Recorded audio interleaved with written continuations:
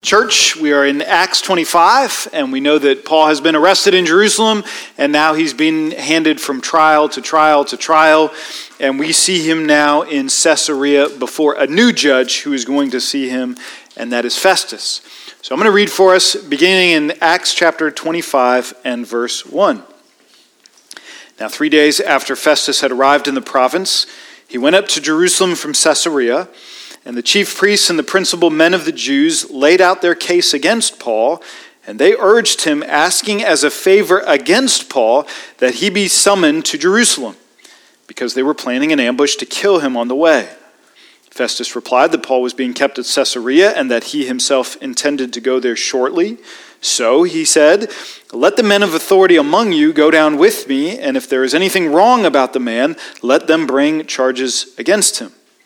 After he stayed among them not more than 8 or 10 days, he went down to Caesarea, and the next day he took his seat on the tribunal and ordered Paul to be brought. When he had arrived, the Jews who had come down from Jerusalem stood around him, bringing many and serious charges against him that they could not prove. Paul argued in his defense, "Neither against the law of the Jews, nor against the temple, nor against Caesar have I committed any offense." But Festus, wishing to do the Jews a favor, said to Paul, "Do you wish to go up to Jerusalem and there be tried on these charges before me?" But Paul said, "I am standing before Caesar's tribunal where I ought to be tried. To the Jews I have done no wrong, as you yourself know very well. If then I am a wrongdoer and have committed anything for which I deserve to die, I do not seek to escape death. But if there is nothing to their charges against me, no one can give me up to them. I appeal to Caesar." And Festus, when he had conferred with his council, answered, "To Caesar you have appealed, to Caesar you shall go." Let's pray together. Heavenly Father, I pray in these moments, bent over our Bibles, mining the depths of Acts 25, that you would show us the beauty and the glory of what it means for a believer to reside in the steadfastness of Christ. That's our home. That's where we live. There is power and grace and beauty there. And I pray we would know it and feel it and live it. We ask in Jesus' name. Amen. Paul's been arrested, and he is now on his third trial. We've seen him with the tribune, we've seen him with Felix, now we see him with Festus, and he's not even done after all of that. He's going to have another trial next week. So Paul must be feeling absolutely stuck at this point. He's in a place where he just cannot get out. Now, I don't know if you guys have spent much time in Columbia or if you have spent much time on our rivers here. Anybody like to paddleboard or raft down the Congaree, the Saluda, the Broad River? Man, that's something that my family loves to do. Got inflatable stand-up paddleboards, and we do all of the runs, and for a while we were actually doing the zoo run, those rapids there on a stand-up paddleboard. You just put a kid down on the board and hang on for dear life and shoot your way through. And so we did that a few times until a ranger saw us doing that, and they've put up a sign that says, "Don't do that anymore, please, Gentinos." So you can't do that. And for good reason, because when you get enough water around rapids, you can get these hydraulics or holes. And that is a very dangerous thing where if you fall into one of those, it takes the water that's on top and it brings it to the bottom and it churns, and even a strong swimmer can be stuck there and drown. It's a very dangerous thing. And that's kind of how the last fourth of the book of Acts reads. Paul is trapped in this whitewater hydraulic. He's been brought to the bottom and he can't get out of this thing. He's stuck here and he feels like he's going to drown in this broken Roman judicial system. And yet, even though he's there, even though he's pinned down, even though he has great trouble and no clear way to get out, he appears to be holding up remarkably well. I mean, he seems sane. He seems ready to make his defense. He seems like he is dealing well with the pressure that is on him, which is impressive to me because I don't deal super well when pressure is on me. I mean, I had the experience this week of trying to return something to the store and mail it back, and they aren't accepting it, and I'm starting to freak out a little bit. And so Paul's got this huge threshold for stability. I don't have that in my life. And all of us fall somewhere between.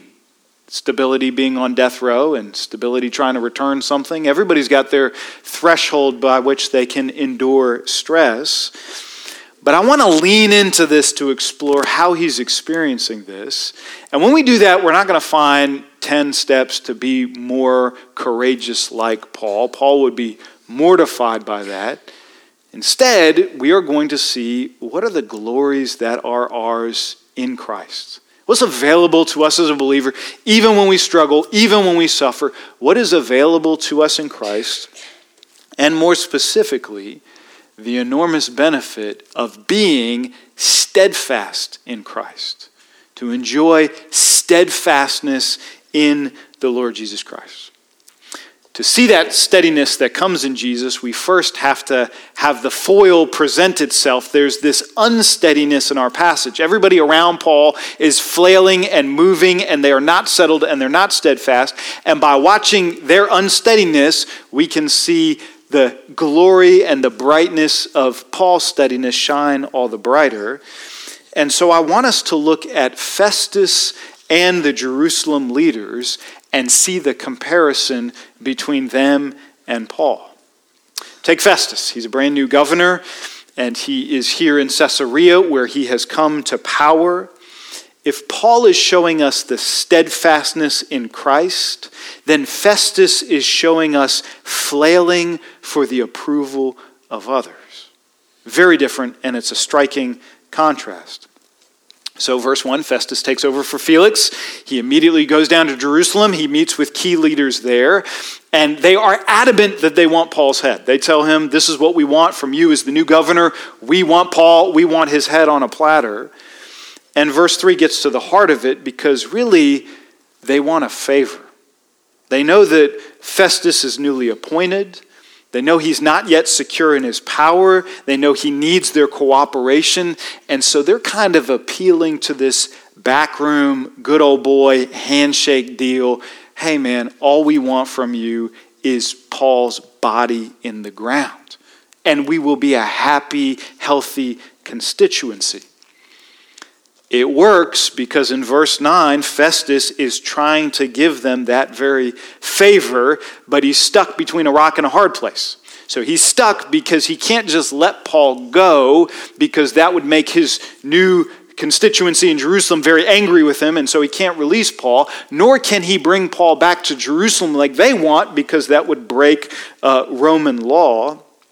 And when you see Festus kind of torn here, he actually reminds me a lot of Pilate, who is dealing also with an innocent man on his hands, because he knows what is right and just and what he should do, but he also has the pull of what is popular and what the crowd wants him to do, and he is torn between those two things. And when we read that, we are reminded of the power of people pleasing. The draw of being wanted, attractive, desired, celebrated by other people, and the pull that it has on our life. It is a great and a terrible force to be anchorless and awash in the tide of what other people think of me, and if they even think of me, vulnerable to the whims of other people.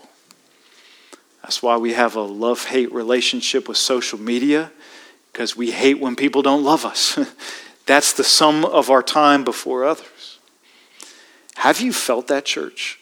Have you felt in your life just that angst to be noticed, to be recognized, for a pat on the back or a thank you, for someone to like you or agree with you or celebrate you? Have you felt that devious pull? Of course you have. You're enslaved to it. I'm enslaved to it. And our passage says there is a more excellent way. But first, we watch the Jerusalem leaders. If Festus was controlled by pleasing others, then Jerusalem leaders are controlled by hating others, namely the person of Paul himself. Now, I don't want to presume too much, but the way our passage reads, it seems like these leaders have been nursing this grudge for a very long time.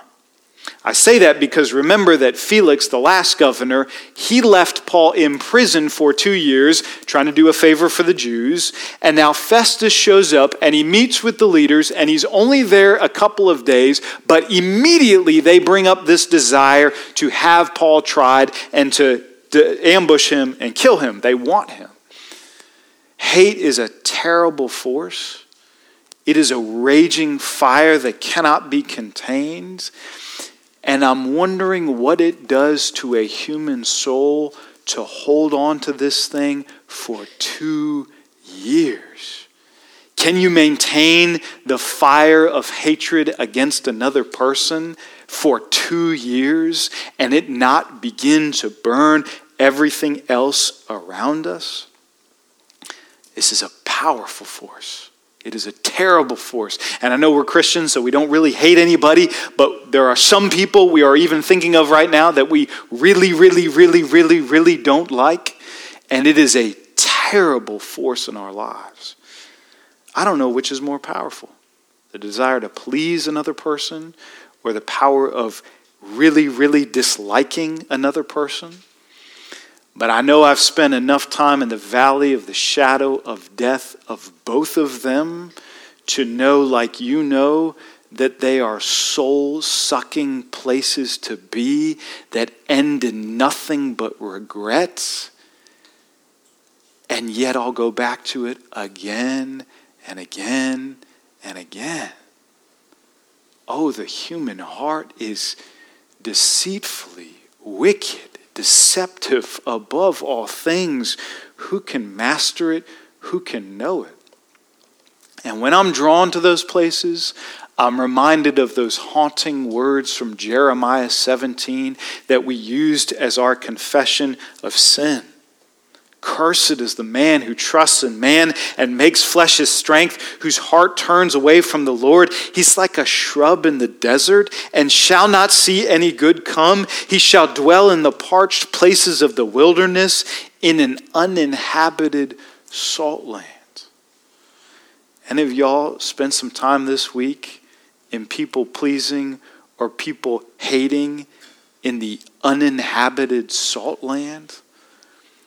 That's a desperate, awful place to be. But take heart, believer. There is a more excellent way. And it's yours and it's mine in Christ. It is the way of abundance. It is the way of life. Because a house that's built on the sand of people pleasing and people hating, when the wind and the waves come, it will come crashing down.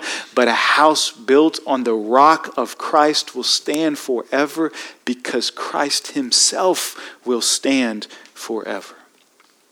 Paul builds this house on this rock, and we get to see 3 benefits of steadfastness in Christ.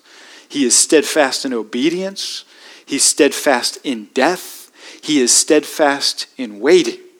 And when you see those things, remember that these are gifts of Christ from being in Christ, because Christ is the rock and we're just the pretty little house on top.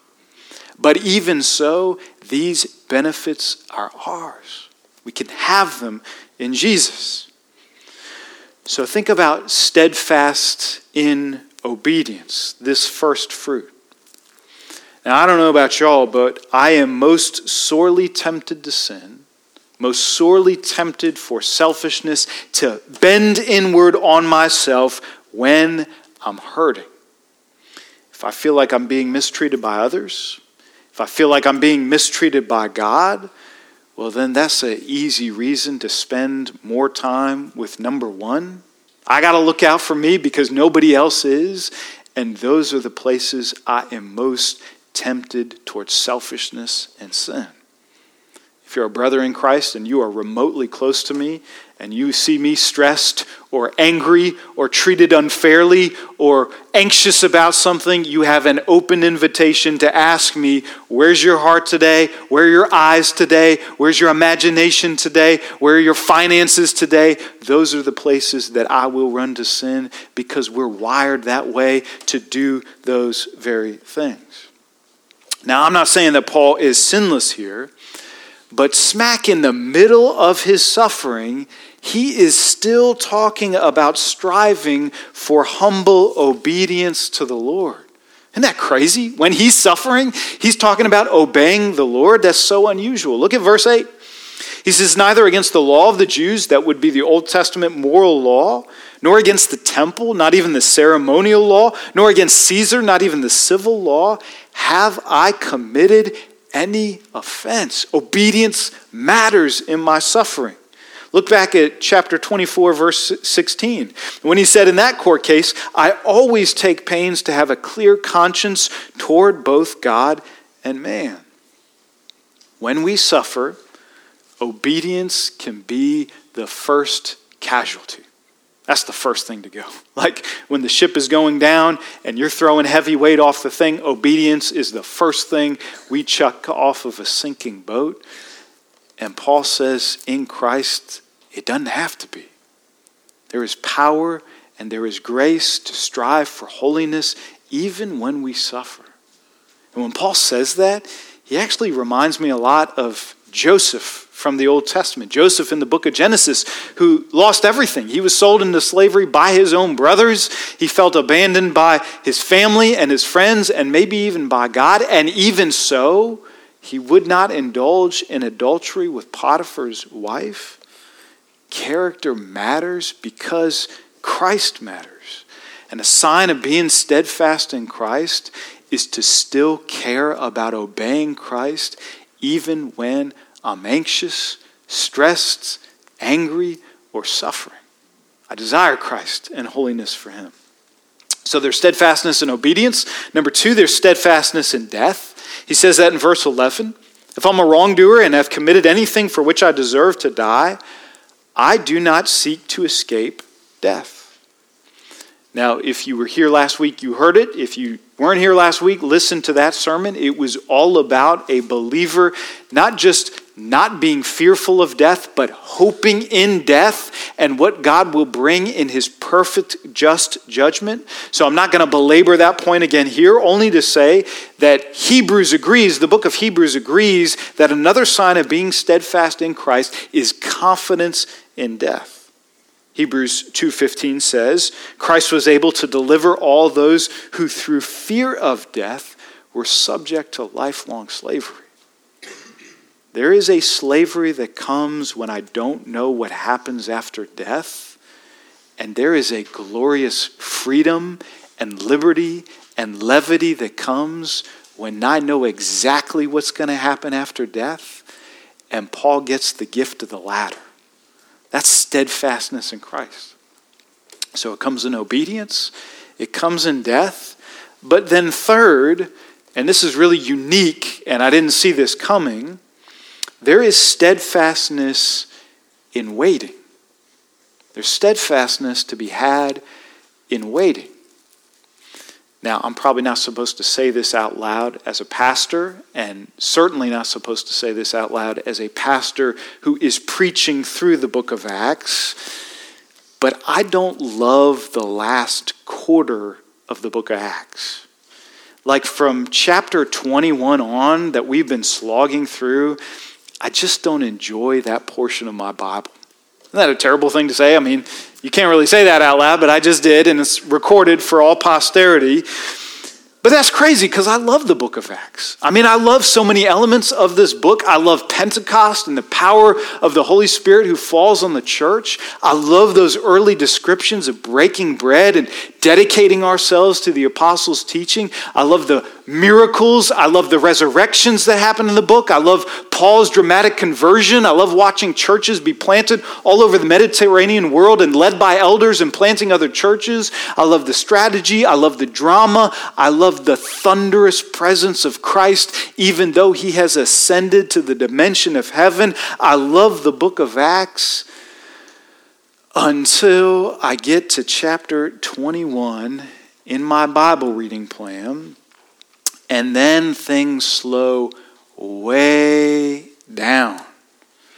Paul is on trial with the Tribune, and then Paul is on trial with Felix, and then this week Paul is on trial with Festus. And when y'all show up next week, guess what? Paul's going to be on trial with Agrippa, and so on, and so on, and so on. And it's hard to stay focused, and it's hard to keep caring. This is probably the 50th time I've read the book of Acts, give or take a few. And I think something is just dawning on me at this moment. Maybe that's the point. Maybe there's an inspired reason for making 3/4 of the book so killer and 1/4 of the book a very slow crawl through trial after trial. Because maybe if I can't relate to the church that's all breaking bread and singing Kumbaya together, and I can't relate to performing miracles, and if I can't relate in this season to persecution and martyrdom, or I can't relate to planting a bazillion churches and bearing ginormous kingdom fruit, then surely I can wrap my mind and my heart around what it's like to be in a season of waiting. And waiting, and waiting, and waiting. Even worse, what if it's a season where it feels like my best years are behind me? When I always have to look back in my Christian life to think about the greatest things I've seen God do, or the most exciting things that I've been a part of. Or maybe I feel like I've been put on the shelf for a season. Maybe because it's something I've done, I feel like damaged goods, and I just don't know where I fit in the providence of God's plan anymore. It's a long desert of waiting. I'm reading through a biography of a pastor. D.A. Carson wrote it about his dad, who worked in Canada in a very hard mission field, who was trying to plant a church in French-speaking Canada, and nobody cared for him or his ministry, and he suffered much. And he writes in his journal entries, especially during a 4-year period, these grim and bleak entries. And I read one right before I went to bed last night, and it kept me up thinking about it, where he said, I have been here for years, and I'm lazy, and I'm a coward, and I don't think I've done any good in this place. Have you been there, believer? Do you know what it's like to feel like you're on hold, or on the sidelines, or on the shelf, just not doing and being and seeing and experiencing all that God might have for you? But I want you to see this. I want you to watch what God might be doing here.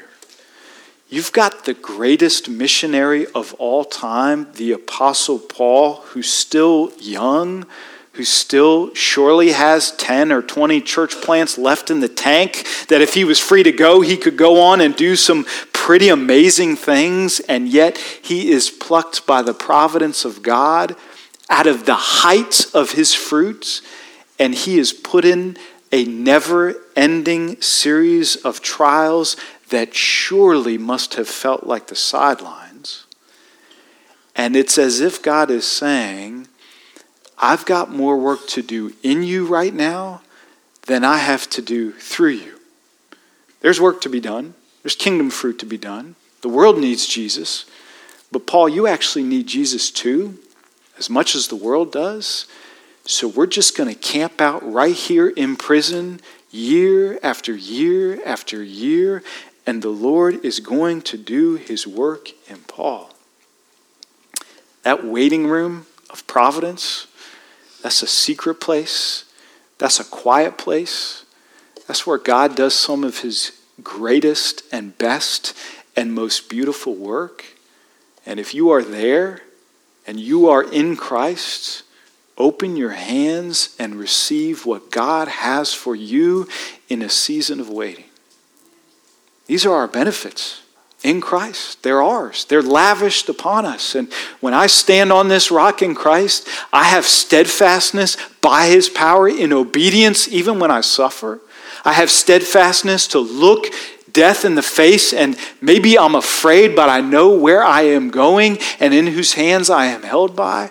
And I have this incredible grace in Christ that in this season of waiting, I am his and he is mine, and he will have his way with me. Hallelujah. Let's pray. Lord Jesus, the fruits, the benefits, the gifts, the kindness that comes one after another to a believer who already got the gift of salvation, and we don't need or deserve that or anything else, and yet you give benefit upon benefit. I pray that we can find those benefits in hard places, when we suffer, when we're persecuted, when we are waiting. We can open our hands and enjoy steadfastness in Christ. We ask in Jesus' name, amen.